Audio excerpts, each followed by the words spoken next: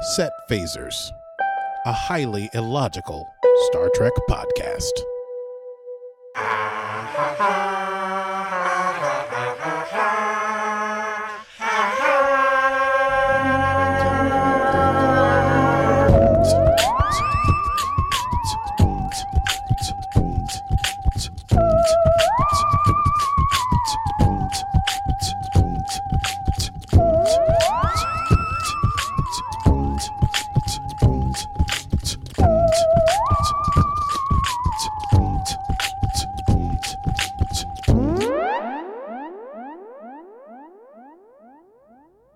Hello, Mr. Bamise. Hello, Dr. Mans. I don't know. Did I surprise you? You Being all did. formal. Formalities. Yes. Hello, and hello, all you formal listeners out there in listener land. Welcome to Set Phasers, a highly illogical Star Trek podcast, where we talk about Star Trek illogically. Ad nauseum. Ad nauseum, until you vomit. Thought you'd like some Latin there. I love a little Latin. Fantastic. Listen, today's star date is Stardate 140219.1. We're talking about Star Trek Discovery, Season 4, Episode 9, entitled Rubicon. Rubicon. Which ties into our Latin from a moment ago. Yes, but before we get into the show, we got to get a little business out of the way. And we talk about our Patreon that we have. Stevie, what do you have to say about Patreon?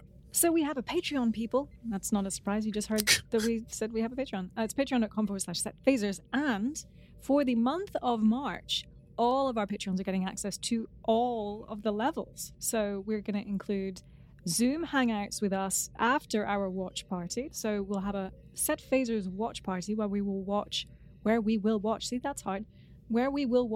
an episode of Star Trek. It changes every time we do it, so it's a monthly watch party. Correct. And then we'll chat about Star Trek afterwards, all of us together on a Zoom. You will also, of course, get early access to the audio episodes and video if you are at a certain level. But for the month of March, you can join us at whatever stage you like, pay as little as you like, and you'll get access to everything. That's patreon.com/setphasers. Oh, and our next watch party is 2/27, so join us before then and you can have fun with us. And that is what is happening in Patreon this week. Without further ado, then, we best get into this episode and run it down. It's time to run it down. Can you run it down for me? Tell me what just happened. Can you run it down for me?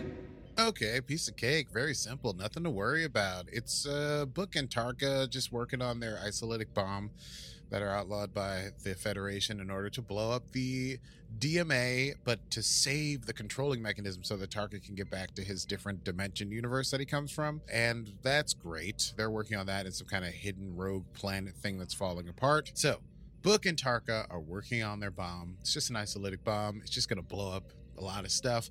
But Tarka reminds Book that he wants to keep the internal power source that is controlling the DMA intact, because that's going to allow him to get to his universe. It's not the mirror universe, he says, but it's another universe, to meet a friend that he promised he would meet there. Meanwhile, on Discovery, Michael and Saru are in Michael's ready room. She got a response from Book. It basically says, listen, I'm sorry it has to be this way, but that's the way it's going to be. Even with the data that you gave me that says that this is a mining device, it's not meant to be a war machine, and they have no regard for us. Book says it's still important to blow this thing up, and he's going to stick to Tarka's plan. Basically leaving Discovery with no choice. Michael has a meeting with Admiral Vance. She wants to lead the mission. They say Disco's the only one that can get there in time, so obviously she has to, even though she's super close to Book. But they've decided they're going to send another officer in order to take care of things if Michael can't make a hard decision when it's game time. And that other officer is none other than Commander Nan, who is no longer on that sea chip and went to her home planet of Barzan to find her family people. And she's a little cagey about how that went, but she's basically like, it's good to see you guys again, and I'm here to help you. And so maybe this will work out, but it does seem like things should get a little tense. Meanwhile, Saru, who's just going through a stressful time with all this going on, contacts the president of Navarre, President Tarina, and he's asking about the Thresh Tor Kashek meditation that they did to help settle his mind. They sit down, They try to do it, doesn't really work. Tarina's like, oh, it seems like you're having a little trouble concentrating. And Saru's like, yeah, with all the stuff going on with Book and the anomaly, it's just so intense. She goes, sometimes when meditation doesn't work, sometimes the peaceful meditations of daily life work. Take a walk, or perhaps have dinner with a friend. I would be down to have dinner sometime. And Saru's like, oh, Ebar. Oh, I think I hear Michael calling me. Gotta run to the bridge microwave and get the popcorn I'm making. So he politely gets out of that situation. He doesn't know exactly what he's going to do. He heads to the bridge. The crew is arguing about Michael and Book and the discovery, and if the plan works, and if it's bad, and if they should be going through with it. And Michael shows up on the ship. She explains Commander Nan's role. The plan is to jump in, surprise Book and Tarka at the rogue planet, because they have that tracker that Michael put on the Isolinium in the last episode. And they're going to try to get that stuff and prevent them from jumping to the anomaly with it, because that would mean they would have to follow them into the anomaly, which would be worst case scenario. So obviously everything goes according to plan. Black alert, activate the cloak, sweet cloak, let's fly. Disco jumps in just outside of the rogue planet, gets close. They send over a mission. That's Culber, Reese, Bryce, and Saru. They're going to fly down there. Obviously, they can't just beam aboard because Book has all these cool anti-security things. They're going to go through this hatch that Michael knows about because she's been on the ship, and they're going to go in through the ship. So they connect to the ship. It's all working out in their cloaked Discovery 2 shuttle vessel. And then some kind of weird thing starts eating at the connection in the ship and holding it in a weird sort of icy thing. And Book's like, what's going on? He's an alarm he's never heard of, just happened to me. And he goes, what's going on? And Tarka goes, oh, I put in some new security things. And then Book realizes obviously Discovery must have found them. Michael must have planted a device. That means a Discovery shuttle's trying to board them. But Tarka's not able to turn off his security measure, which is, of course, deadly. And thus they have to do all the stuff where Book sends in, electromagnetic pulse into the thing to shut it down so the crew can pull away. But the ship starts to break apart. But then Oweshikun is able to get a lock on the away team just as the ship completely rips apart and transport them away to the bridge. Tracker signal dies. Book checks in to make sure everyone's okay. And then they jump away to the anomaly. Damn. We thought we were going to be able to, the episode would have been 6 minutes long, but it would have been nice if they could have avoided any more shenanigans. Disco has to jump in as well. Another black alert.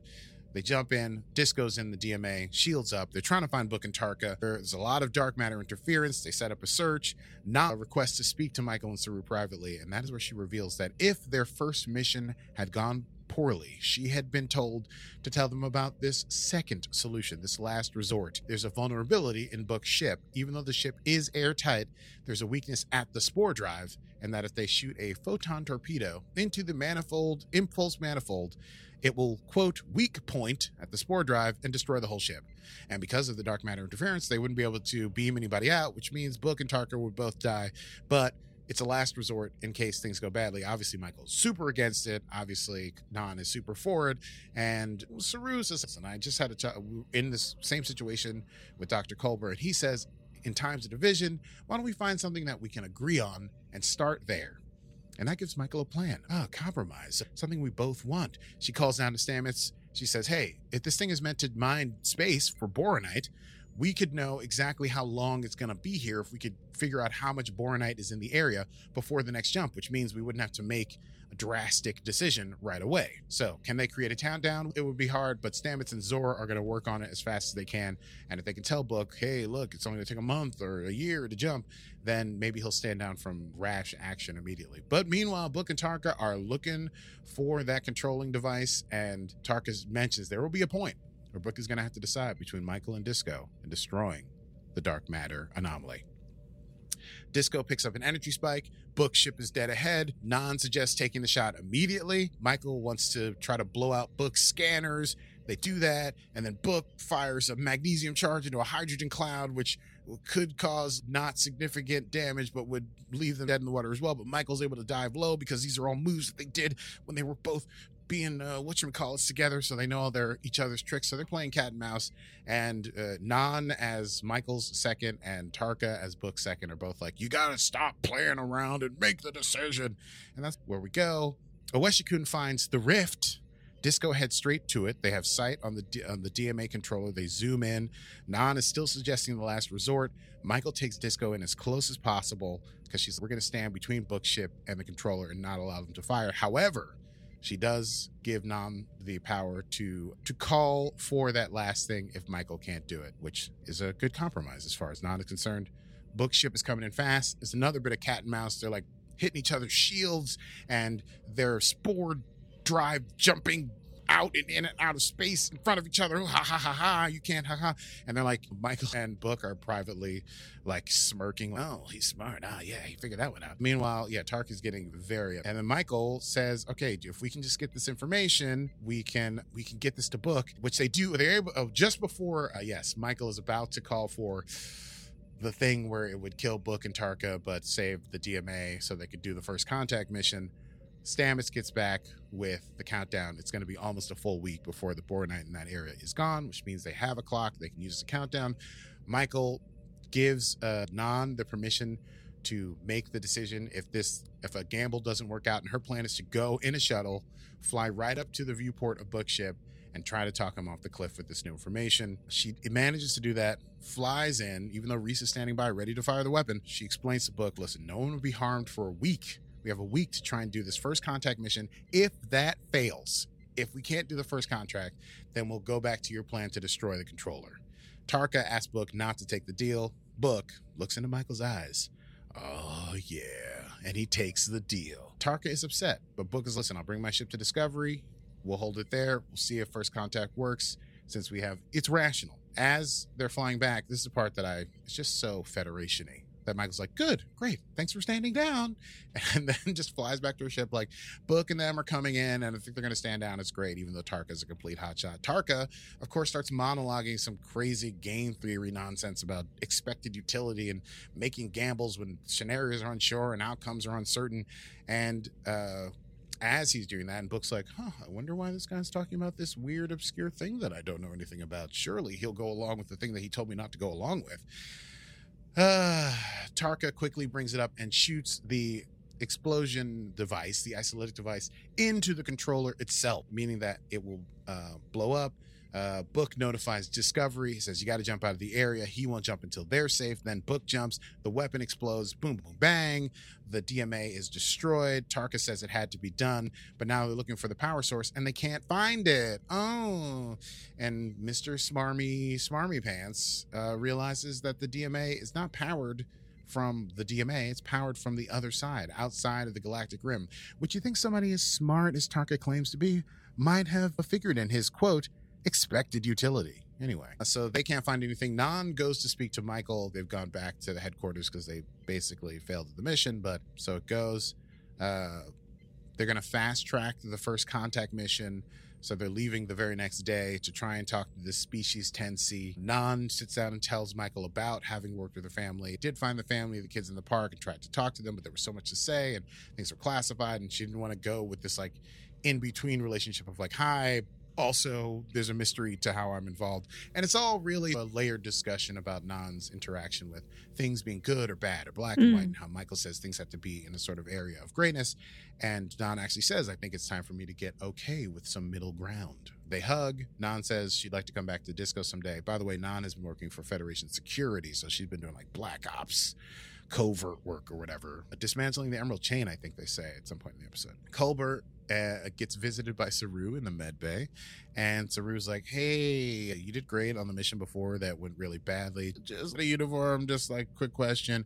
What if somebody who was like the president of Navarre had asked you out on a date and you were like, we're probably not compatible because like I'm from one place and you're like from another place and I'm from the past and you're from now, and like how would I tell her like it's not gonna work? And then Culber's like, wait a second, are you not into President Serena? And Saru's like, oh no, I'm definitely into President Serena. I just don't know how I should. Now, I don't think I should because I got to watch other people. And Culber's listen, connection's always a risk, bro. So why don't you go for it while you can? We're in the middle of fighting a species that may be super strong. Just say okay to a date, you dummy. And just as he does that, Saru gets called to the bridge, and Michael shows Saru the video from the USS Mitchell, which had been watching the area where the DMA had been. And guess what? A new DMA has appeared in exactly the same location. Thus, can we assume a kind of first contact has been made? And Species 10C has said, so you blew up our first miner, we'll just make another one. We're getting that boronite.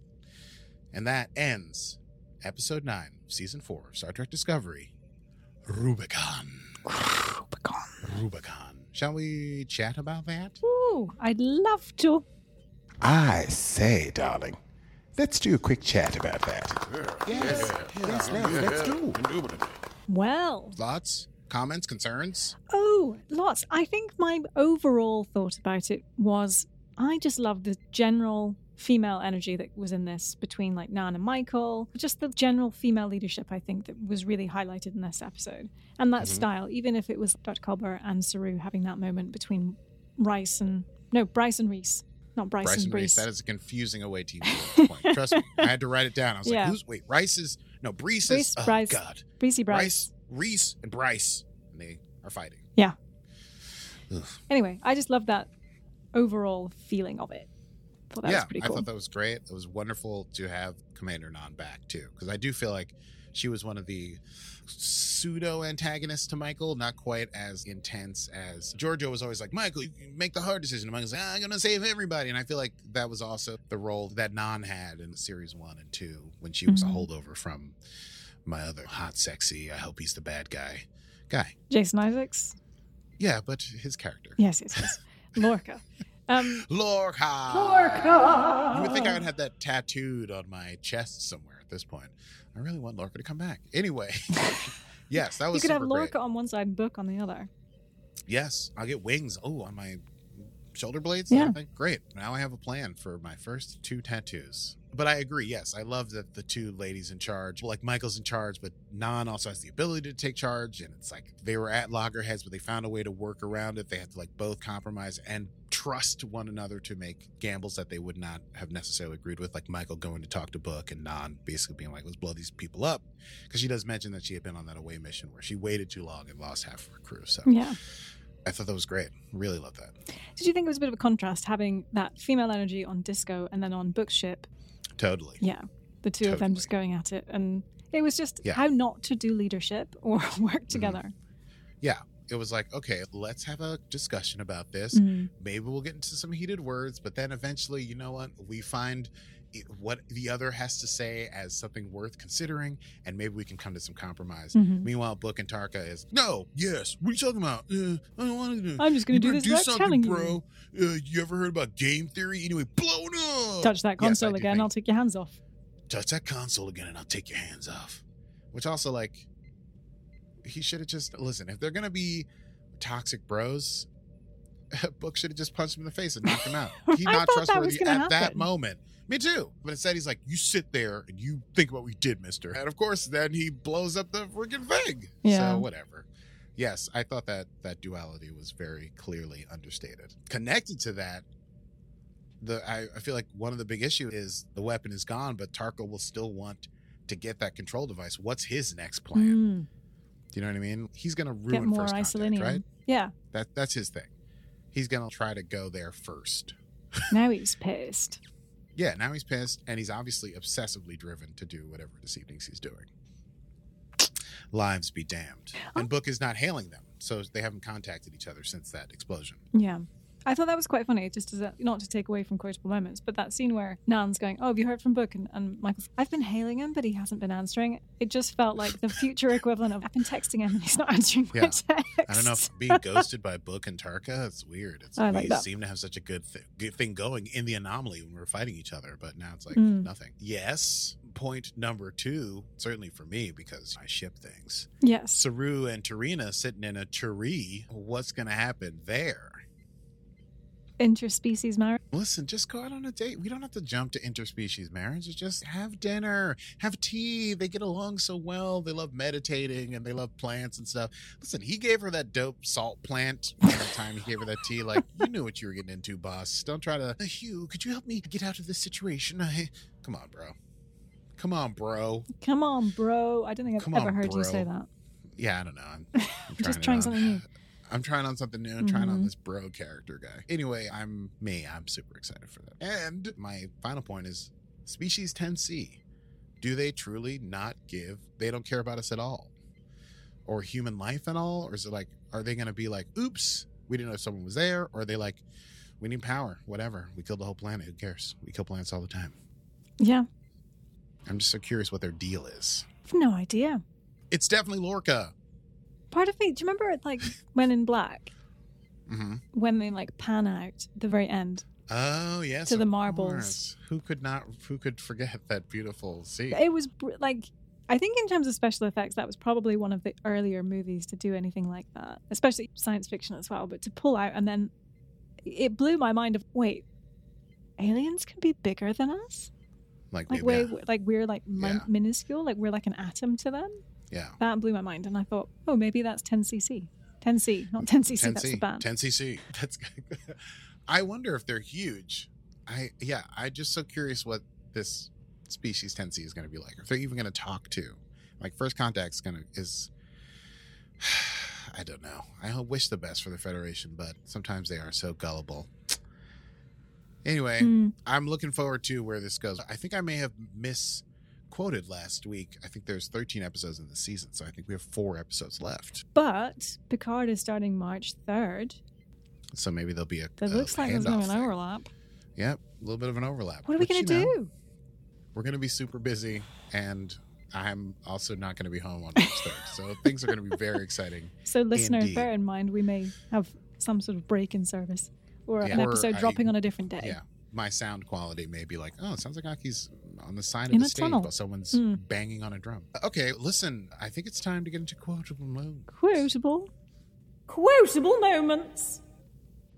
In times of division, we can identify that upon which we can agree. A shared goal, perhaps, that can lead to compromise. Saru. That was good. Yeah, by way of Dr. Culber. By way of Dr. Culber. What you got? One of my favorites is very early was, I can't help be impressed by your ability to navigate a loophole.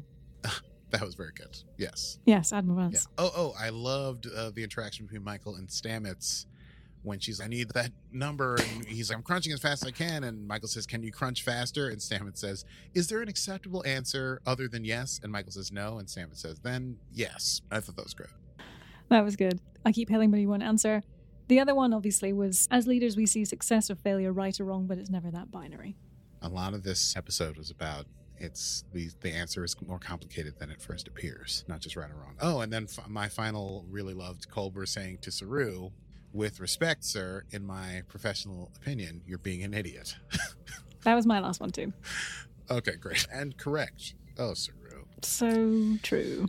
We're so able to see the faults and to give advice to others, but we simply are not able to see the faults in ourselves. I thought you were saying that Kirk there. We are simply not able to see the faults in ourselves. I didn't mean to speak like Kirk, but it happens sometimes. Well, that's quotable moments. I think it's time for a brand new segment. Oh, I'm so excited. So we reached out to some of our listeners and we asked if there was anything they might be more interested in terms of the show. So we have a news section. I was going to say a new section, but it is a news section also. But it's a news section. Yes. So here we go. News from around the galaxy. Yes. You hear the little pulsey newsy. There we go. This is exciting. Oh, I'm excited. Yeah. The news. Should I do it in my presenter voice? Listen, the tradition. Fourth new film returning in 2023 in the Kelvin timeline. What? Well, during the CBS investor presentation, J.J. Abrams announced that this was coming in 2023, which is very exciting. Reportedly, the delays in the production. This is reported, but alleged also. Well, I don't know. This is why I don't do the news. The negotiations with Chris Hemsworth from Thor, because originally the story plan was that they would be taking Kirk back to meet his father. Oh. And I think the budget of Hemsworth and Pine, they were arguing about who would get more money. So they've now abandoned that storyline because Chris Hemsworth will not be reappearing, but everyone else will be reappearing. J.J. Abrams will be producing with Matt Shakman of WandaVision in the director's chair. Oh. And the film at the moment is currently untitled. What could it be about? What could it be? Strange New World released a poster this week with a premiere date of May 5th, featuring a tableau of a massive USS Enterprise starship hovering over a stark desert landscape bathed in the orange glow of an alien planet's sunset. Oh my, a strange new world indeed. Indeed. The serene scene is a callback to Pike's younger years in the saddle while growing up in California's Mojave Desert. Did I say that right? You sure did. Thank you so much. The streaming platform expansion for Paramount Plus will be continuing this year, hitting the UK, Ireland, France, Germany, Switzerland, Austria, South Korea, and the Caribbean in 2022, Nice. with Asia, Middle East, and Africa in 2023. So, Right. fans around the world, you will be able to get Paramount Plus. Because now I think in other countries we're watching Discovery on just Netflix or something like that. I Who's got think the it's Disco Amazon deal? in the UK. Amazon in the UK. Amazon. It was Netflix. It's now Amazon. I said Amazon like Oh, you. I don't know. So everyone's been panicking about how they get their Yeah. Star Trek. And I believe Oh, that's right. at That the was a beginning big of Disco. to-do. Yeah. Right. So big to do. Big to do. Big to-do. Star Trek Cruise 5 sets off Oh, February boy. 25th. How exciting. Through to March 5th, so look out for some shenanigans from stars and fans in the next week or so on the old gram. And finally, Star Trek Mission Chicago is selling tickets for the event April 8th to the 10th, featuring, this is exciting, Aki, featuring such guests and stars as the OG Captain Kirk Oh himself, boy, in his 90s. William Shatner, indeed, George Takei, that might be interesting because those two don't get along, Kate Mulgrew, Will Wheaton. Of course, Will Wheaton. will be there. Will be Will there. Wheaton. Will Wheaton Will will be Wheaton will in be attendance. And Michelle Hurd, Nana visitor. We Oh, love we Nana. love Nana. Everything about Nana. We do. Anthony Rapp, and finally, Doug Jones. Oh, So that's very that's exciting. lovely. I don't know if I'll be able to attend, which is unfortunate. I was very much hoping to do alright, that. Yeah, we talked way a month talking about this, but I think I'm Yeah. on the road. Well, this has been a huge news update. We've learned so many things. It has been a huge news update. And that's all from the news update.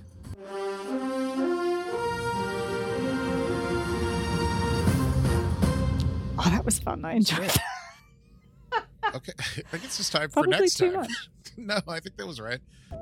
Next time on Set Phasers. Well, I didn't even know how to follow up the news. I mean, my God, the puff piece at the end of the show. Well, next time we're going to be discussing episode 10. Hopefully, they're going to try to make First Contact. There's no name for it yet. But episode 10, 11, 12, and 13 are yet to come in Discovery's charge for the end of season 4. As always, listen, it's been a delight and a pleasure to have you with us. If you enjoyed the program, you can go back and catch old episodes wherever you get podcasts. And new episodes drop every Monday, wherever you get your podcasts from. Stevie? Yeah, and do follow us on the old Instagram. I had a rather funny meme this week with Valentine's Day, if you missed that. I had a rather funny meme. It was Will You Be My Earl Grey Hottie? Yes. From I saw it. Oh, and great. 7 of mine. And of course, please do follow us. We are at Set Phasers Podcast and at Set Phasers on Facebook and Instagram, respectively. Hashtag Needy and Strong. And patreon.com/Set Phasers for all the extra behind the scenes fun with us and our community of Trek nerds just like yourself. Our next watch party with our people will be the 27th. That's this Sunday coming. So should you join up to our Patreon in the near future, you will get to join us for our watch party. And we will Indeed. say rather funny things, I think. Well, yes, we try to say funny things. That is our MO. It'll be rather funny. Indeed. That's all from us. I am Stevie Mans. Oh boy, I wrote this one. And I shipped Presmander Traru, or Commandant Sartrina, or even better, Presmonderant Starrurina. And this has been Set Phasers, a highly illogical Star Trek podcast. Those were clumsy portmanteaus of President Tarina and Commander Saru. Oh, I was not getting that. Presmander That's- Traru, Yeah.